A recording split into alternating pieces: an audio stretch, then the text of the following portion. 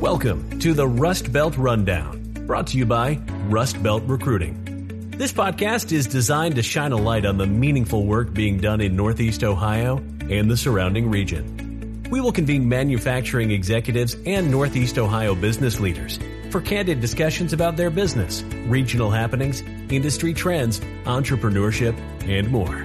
Now, let's get running on the Rundown.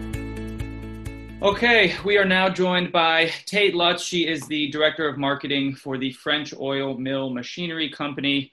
Tate, thank you so much for joining us on the Rust Belt Rundown podcast. We're excited to have you. Excited to be here. Thank you for the opportunity. Yeah, for sure. So we're excited to jump into everything that is French Oil and the amazing background and experience that you have within the manufacturing field. But before all that, want to, give you the opportunity to talk through a little bit, go back a couple years, talk through your, your schooling. You went to Tulane and then you moved up to New York City. Yep. One, what made you choose Tulane? Very unique place to go to school, amazing place to go to school for sure. It was fun. Yeah. And then you moved into the retail space. So talk us through that early career journey. Sure. So French Oil is a family business, and we produce highly engineered equipment.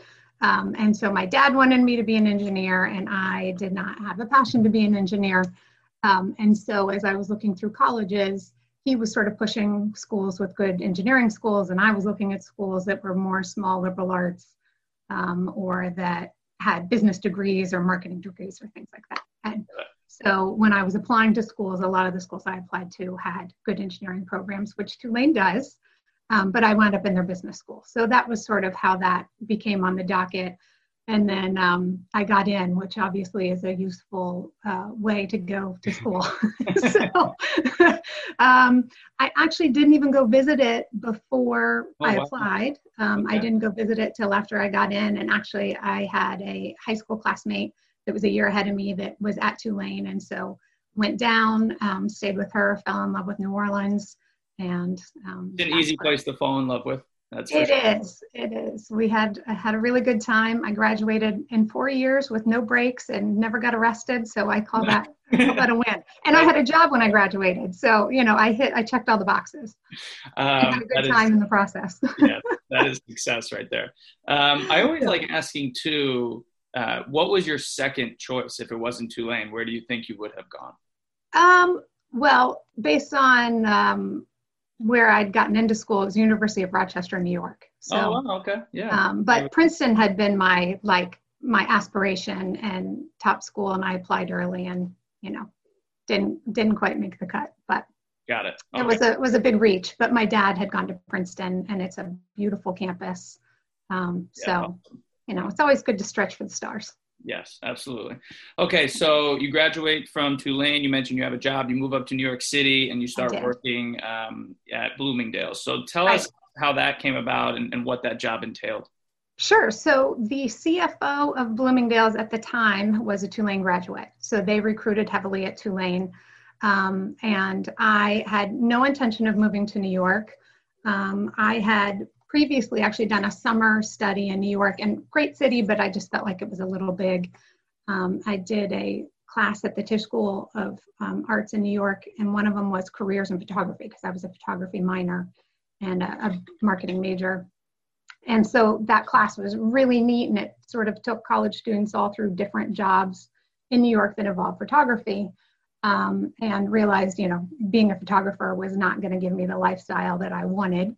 But had through that program gone through some ad houses, and figured that I would end up in a job doing ad sales or buying of some kind. But when Bloomingdale's came to recruit at Tulane, a buddy of mine said, you should just go take the interview, go do it. And so I did, and fell in love with the person who interviewed me, and the opportunity to sort of go into the retail space. And was able to, secure that and get the job. And so I think I started on September 11th, 2002, which was a interesting time to start a job in New York City. There was some nerves involved with that, as you can imagine. Yep, for sure. But it was a great experience, and obviously a safe day. Yeah. Okay, so explain what in that space, in that industry, what a buyer and a planner does for, because Bloomingdale's is a conglomerate. I mean, Right. There's a lot going on. So what does that really mean? There is a lot going on. So they have a buyer training program in their buying office, which is in Manhattan, just 5 blocks south of the Bloomingdale's headquarters flagship store. And so basically, I mean, the buyers decide what products go in the stores. So I wound up in the ready-to-wear space, which was sort of women's brands of Eileen Fisher, DKNY, Tahari, Dana Buckman, which is no longer in business, and a couple brands like that. And so we would go to the vendors, the clothing suppliers, and see what they had to offer and decide what items we thought the Bloomingdale's customer wanted to buy. And then through that, the planner sort of helps to say, all right, X% of our sales is sweaters, and X% of our sales is pants, and X% of our sales is in size 12, and X% in size 4. And so if you have a budget of X amount of money, you need this many sweaters, this many pants, this many shirts, and this is the sizing breakdown that you need in the stores. And even so much to say that the customer in Manhattan buys differently than the customer in Florida, buys differently than the customer in California, and therefore you can put the tube top in Manhattan and the leather jacket at $900. You cannot put that in, like suburbs of Chicago. You're not going to sell, the pink sparkly tube top or whatever the item is. And so there's a lot of analytics that goes behind deciding what goes in the stores. And the sizing of what goes in the stores. Yeah, I mean, in a way, it's like you guys have so much influence in terms of the actual product that people get or want to Complete influence. I mean, obviously, you can only buy what's being made unless you're in private label, on which point you are creating product. But completely. We made all the decisions of what went into the stores. And then so I was an assistant buyer and a senior assistant buyer in the ready-to-wear space, so in the clothing space. And then when I moved into the planning side, which is sort of just the hierarchy that one does, I wound up in the cosmetic department, somewhat just because that was the job that was available. And even within Bloomingdale's, you interview for your next promotion and role. And so there was a space available, and I interviewed and wound up as the planner of men's fragrance, assistant planner actually, and then moved into the planning role of women's cosmetics and fragrance. So like all the fragrances, and then also brands, skincare brands like Art of Shaving and Kiehl's and brands like that. Got it. And so you mentioned DKNY earlier. So after Bloomingdale's, you transitioned to them. What was your role at DKNY? Sure. So I was an account manager, which meant that I sold the DKNY clothes to the department stores. So basically it was the exact opposite function of what I had done as in the buying office. I was then selling the collection to the department stores. So I sold the collection to Macy's, worked with Nordstrom. I actually was also the account manager then for the DKNY stores, because that's sort of run differently, and they have their own buyers to decide what goes in the DKNY stores, sort of, just like Bloomingdale's does, even though it's the same brand. Got it. And then I also did some analytic work there as well in terms of what sells, what goes, how much product people need, et cetera. Which side did you like being on more? I sort of hate to say that to announce this. The culture is completely different in both. And they were both great to experience. Bloomingdale's was a great company to work for. It was a great starting ground and a great way to build a career. But it was really neat to see the opposite side of that as well with DKNY, and see, because at Bloomingdale's, we saw the product once it came to us, and then working for the vendor side, we got to see more how the product gets created. You're working with the designers, the sourcing of the fabrics, et cetera, to see then how it gets created. So they were both great experiences, and nice to be able to see sort of, the full circle. The full circle. Yeah, that makes sense. Awesome. So how long were you in New York for? 10 years. Wow. And where, I know this is a bit off track, but where did you live? So when I first moved to the city, I lived on the Upper East Side with a friend who I'd gone to Tulane with. and then moved into a single by myself, just 10 blocks south or something like that. And then ultimately moved to Hoboken, New Jersey. Oh, nice. After I met my husband. We were sort of ready to get a little bit out of the city, have some more space. Yep. And it was nice to look at the city from that standpoint. Yeah.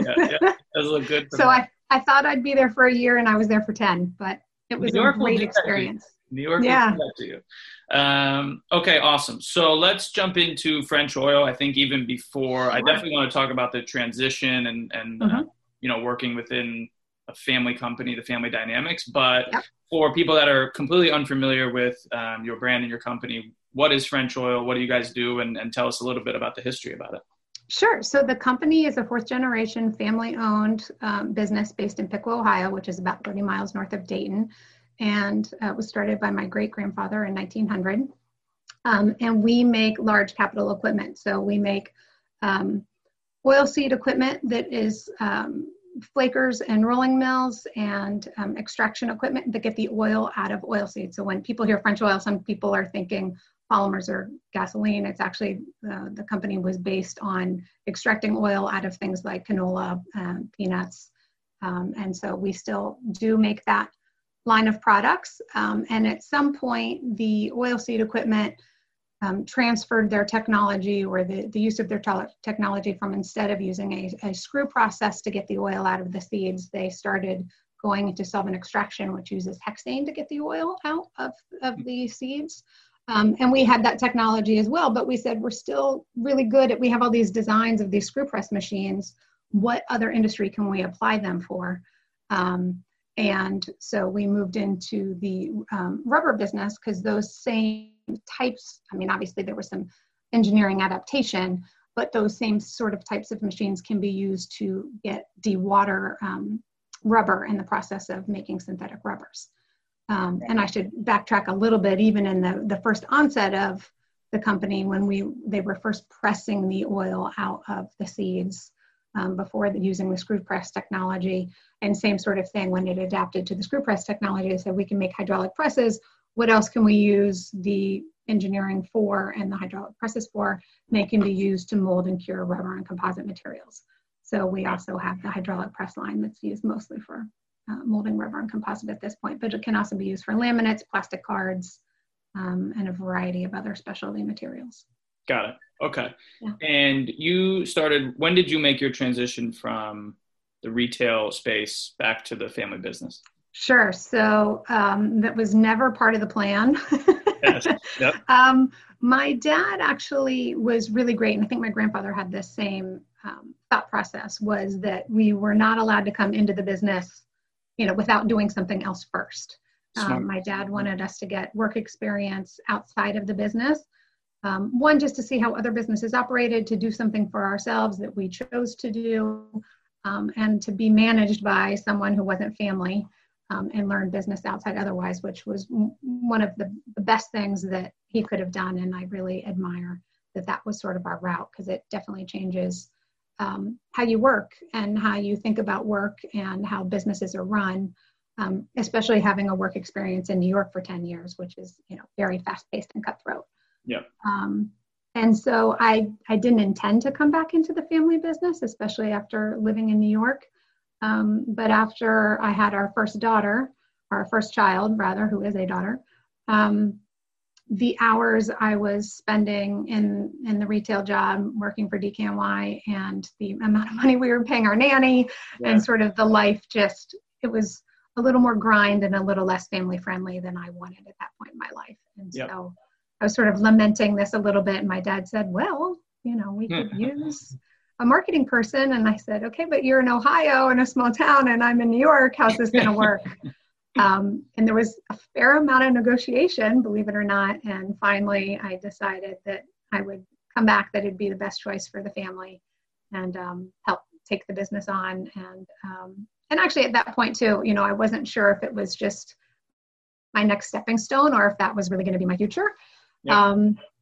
There was a little bit of fear and trepidation, and working with family again, it was a big decision, and moving from New York to Ohio, back to Ohio, was a big decision as well, but it was definitely the right move. So Tell me about working. I've never done it. I don't know if I could do it. So I commend you and admire you for it. But what are and don't get me wrong, there's a lot of pros to it as well. But what are the pros and cons of working in, especially, it's one thing if you're starting a business with family members, but you guys have been around since the 1900s. So it's established. Tell me about that, the pros and cons. So, I mean, obviously every family business is different. One, just because their size, structure, everything is different, and people's personalities are different. So, I mean, I can't speak for all family businesses as a whole. Our company, we have about 70 employees at this point in Piqua. And my father and I are the only two family members working in the business full-time every day. Oh, wow. So that's also very different than a family business where you have aunts, uncles, cousins, parents. With it just being my dad and I, we don't have the same sort of jockeying that some family businesses struggle with. Would have, yeah. Because I'm not competing against my brother. You know, I respect the hierarchy of my father, which that in itself has its own pros and cons. I mean, it's taken a little bit of time, particularly moving into a business that wasn't something I'd had experience in. I mean, I worked here in the summers from the time I was in 7th grade, but that's not like really understanding the business and working in the business. So having to learn the business and to sort of then decide when I had enough information to really use my voice, particularly if it might be, something different than what my father's thinking, takes a little time to sort of develop that dance. And for the most part, the pros completely outweigh any sort of negatives. But, I wouldn't be truthful if I said we've never butted heads or there wasn't, ever a time where I was really frustrated. And then, I tell my husband and he wants to get defensive with me. If it's right before Thanksgiving, it's a little harder. It's very hard to leave the office and then take that hat off and then put on father-daughter hat. And that's tough. Yeah. I mean, we do it incredibly well. I feel like I'm very blessed in that respect, especially when I hear some other stories from some other family businesses that it's not quite as easy. But again, I think that dynamic really is benefited by the fact that it's just my father and me. And my brother is on our board, but and he brings some really good information to the table and thought processes, but he's not here on a daily basis. So he and I really have sort of no competition from that standpoint. I know when you mentioned competition, all I could think of was Succession. I don't know if you watched that or are familiar with the show, but no, multiple people have told me I need to, but I haven't seen it yet. It is on the opposite end of the spectrum in terms of family businesses and cutthroat competition, but highly recommend that show, but off topic. So Succession. Okay, so let's jump into your role at French Oil, marketing, brand management. What does that mean to be in such a, when a lot of people, when they say brands, they think of kind of where you were, like, oh, DKNY or Adidas, or that's what they think of brands. You're in a very niche specific industry.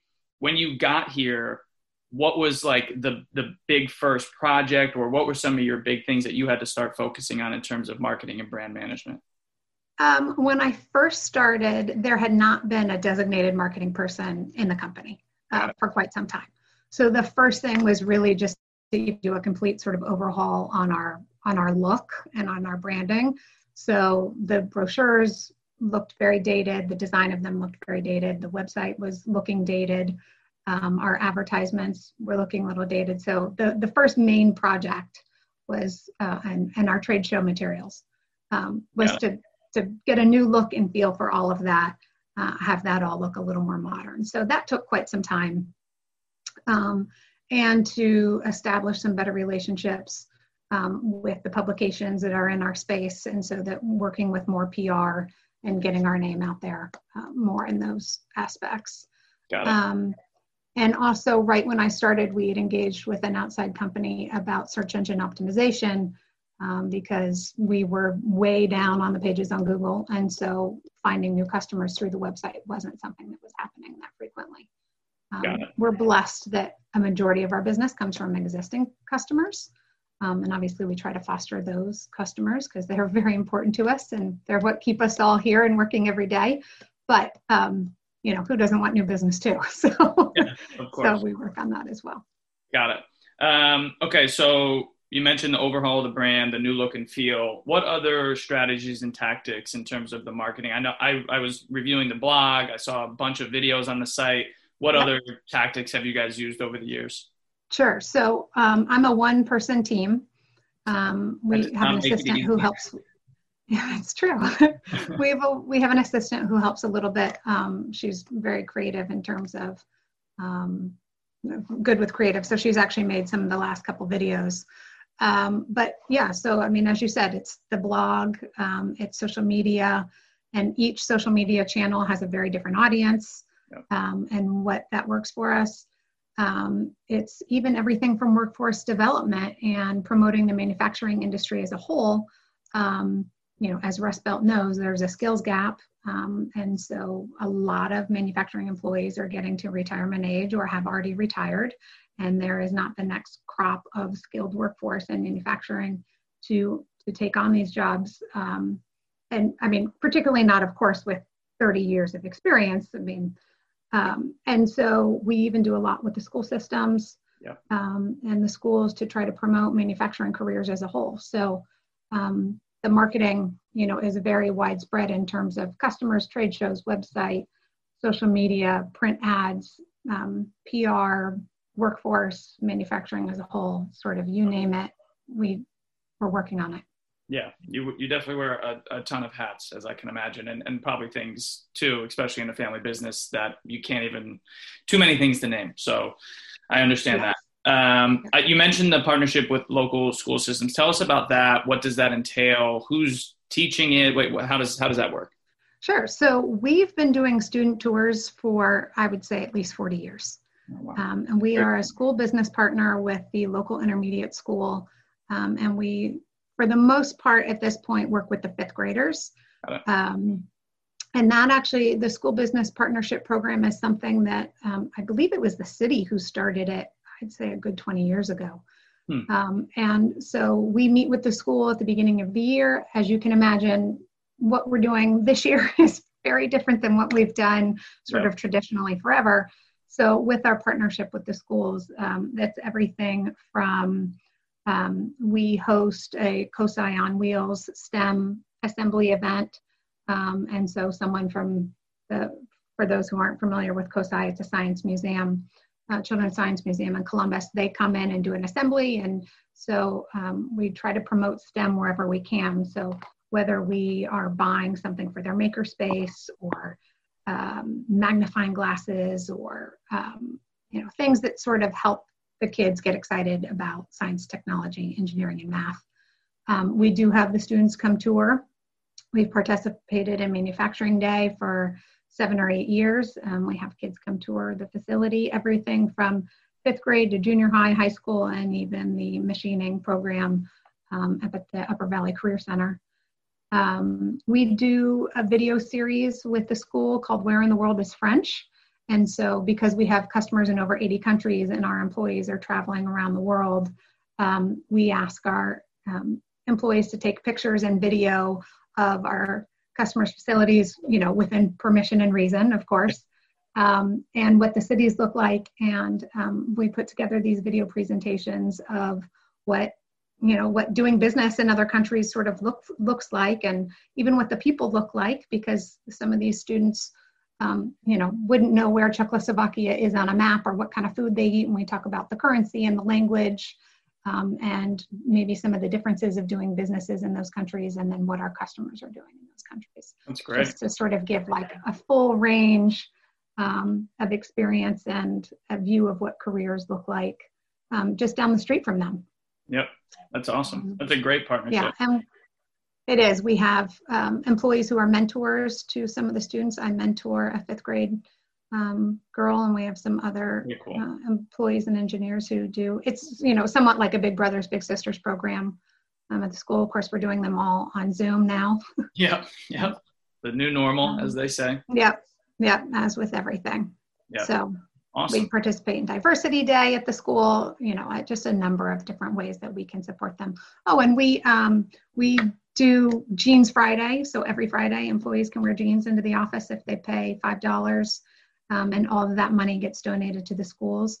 It's usually used for a multi-day science field trip.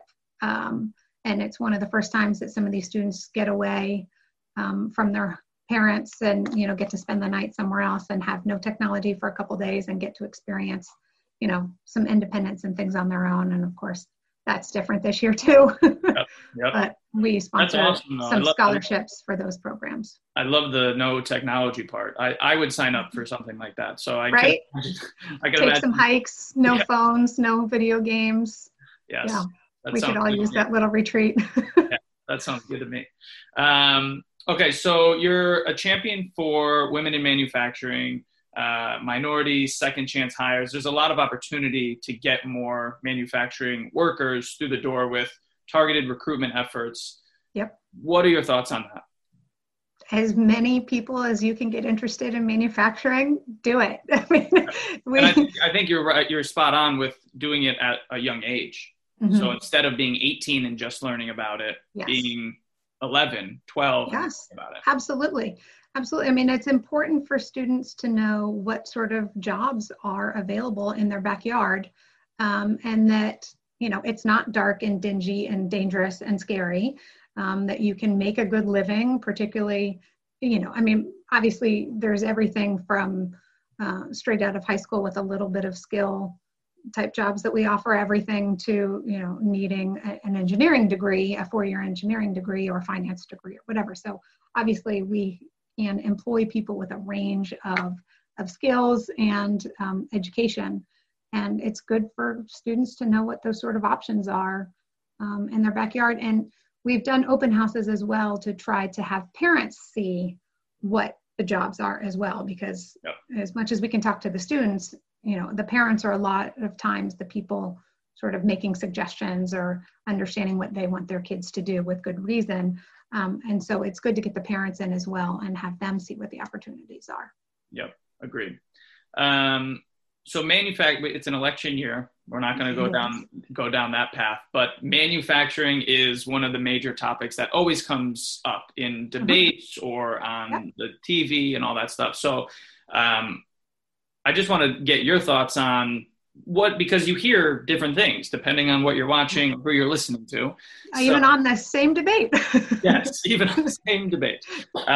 So what is the current state of manufacturing as a whole? I don't know if you want to tackle the whole country or just in the state of Ohio, but just wanted to get your thoughts on that from someone who is in it, who lives it every day. Manufacturing is strong, and particularly pre-COVID. I think most industries have taken a bit of a hit with COVID. And so it's somewhat unfair to talk about what the state is on October 21st versus what it was leading up to March, or, we shut down right around mid-March. But Ohio manufacturing, statistically, definitely pre-COVID, continued to grow. The wages are growing, the jobs are growing. The site selections of people moving into Ohio and making investments in building plants is growing. Our business is growing. Our headcount is growing, even with COVID. That being said, obviously, a lot of people have taken a hit with COVID. Although, on the other hand, some businesses, obviously in Ohio, manufacturers were deemed essential workers. So we never shut down. We have not laid any people off. We have been here still working overtime. We wear our masks, we wash our hands, we have our temperature taken every day. We do all the protocols to stay safe, and it's worked. And so we are still busy and still busy. We are seeing, and this even sometimes just happens a little bit in election years, where sometimes are a little reluctant to spend some capital expenditures from a domestic standpoint, but our international business is still very strong. And we're still very business. Some of our projects we're looking into 2022 at this point.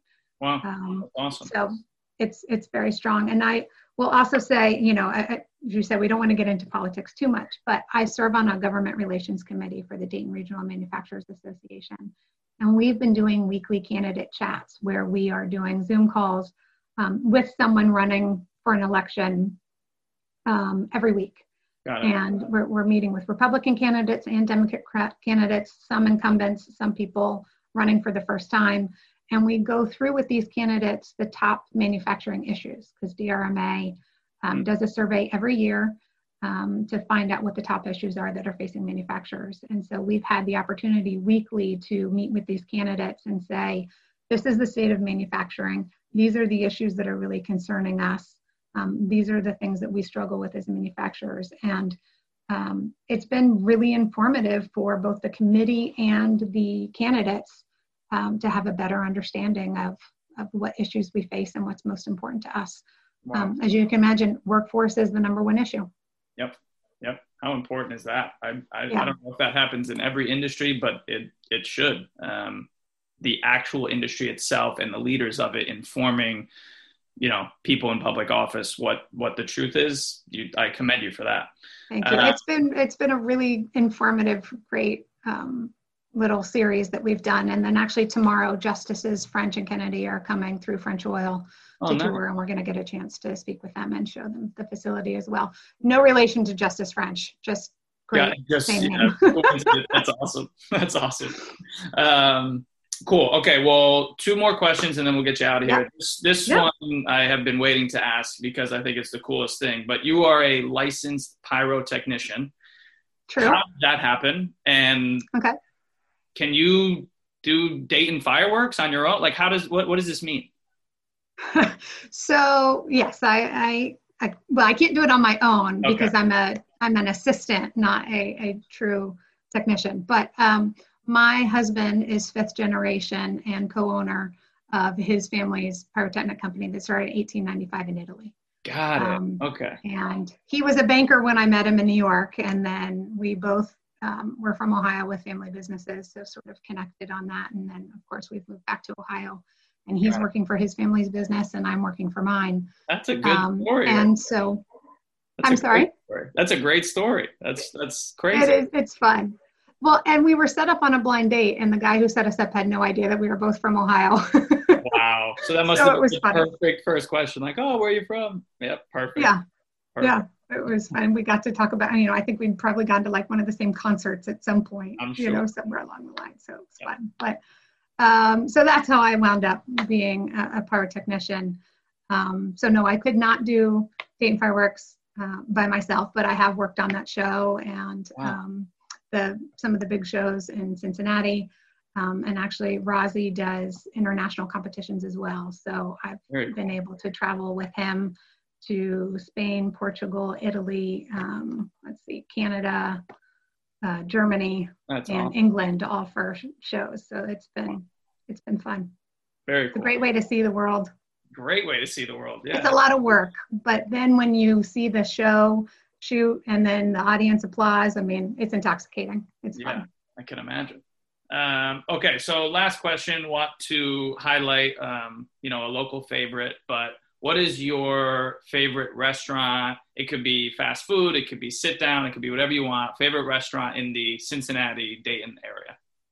Okay. So, I'll give you 2 because I feel like I should give a restaurant in Piqua a shout out. Yep. So in Piqua, my favorite would be Three Joe's, which is the Italian restaurant just a couple blocks away. We order lunch from there very frequently. Great business. And then in Dayton, I would have to say the Pine Club. Okay. Great steaks. And then in Cincinnati, another Italian restaurant called Soto, which is downtown. It was actually the last restaurant I ate at. We went there last weekend. Fabulous Italian food. Good wine list. Well, now we got 3 restaurants to shout out. So that's great. That's awesome. Sorry, I couldn't keep it to one. I've run in too many cities. Yeah, it's great. Okay, so really quick before we get out of here, where can everybody find you? Like website, social, where should they be following you, all that stuff? Sure, absolutely. So FrenchOil.com is our website. And then we are also on Twitter. Handle is French Oil. LinkedIn, I think we're the French Oil Mill Machinery Company. And we are also on Facebook as French Oil. So follow us in all different places. We have videos, as you said, on YouTube, where you can see our machines running and in action. More history about the company. There's some great interviews with my dad where he talks about our partnership process with our customers. So lots of good content out there. Of course, I'm a little biased, but It should be. It is great content. Awesome. Well, Tate, thank you so much for joining us. We really appreciate it.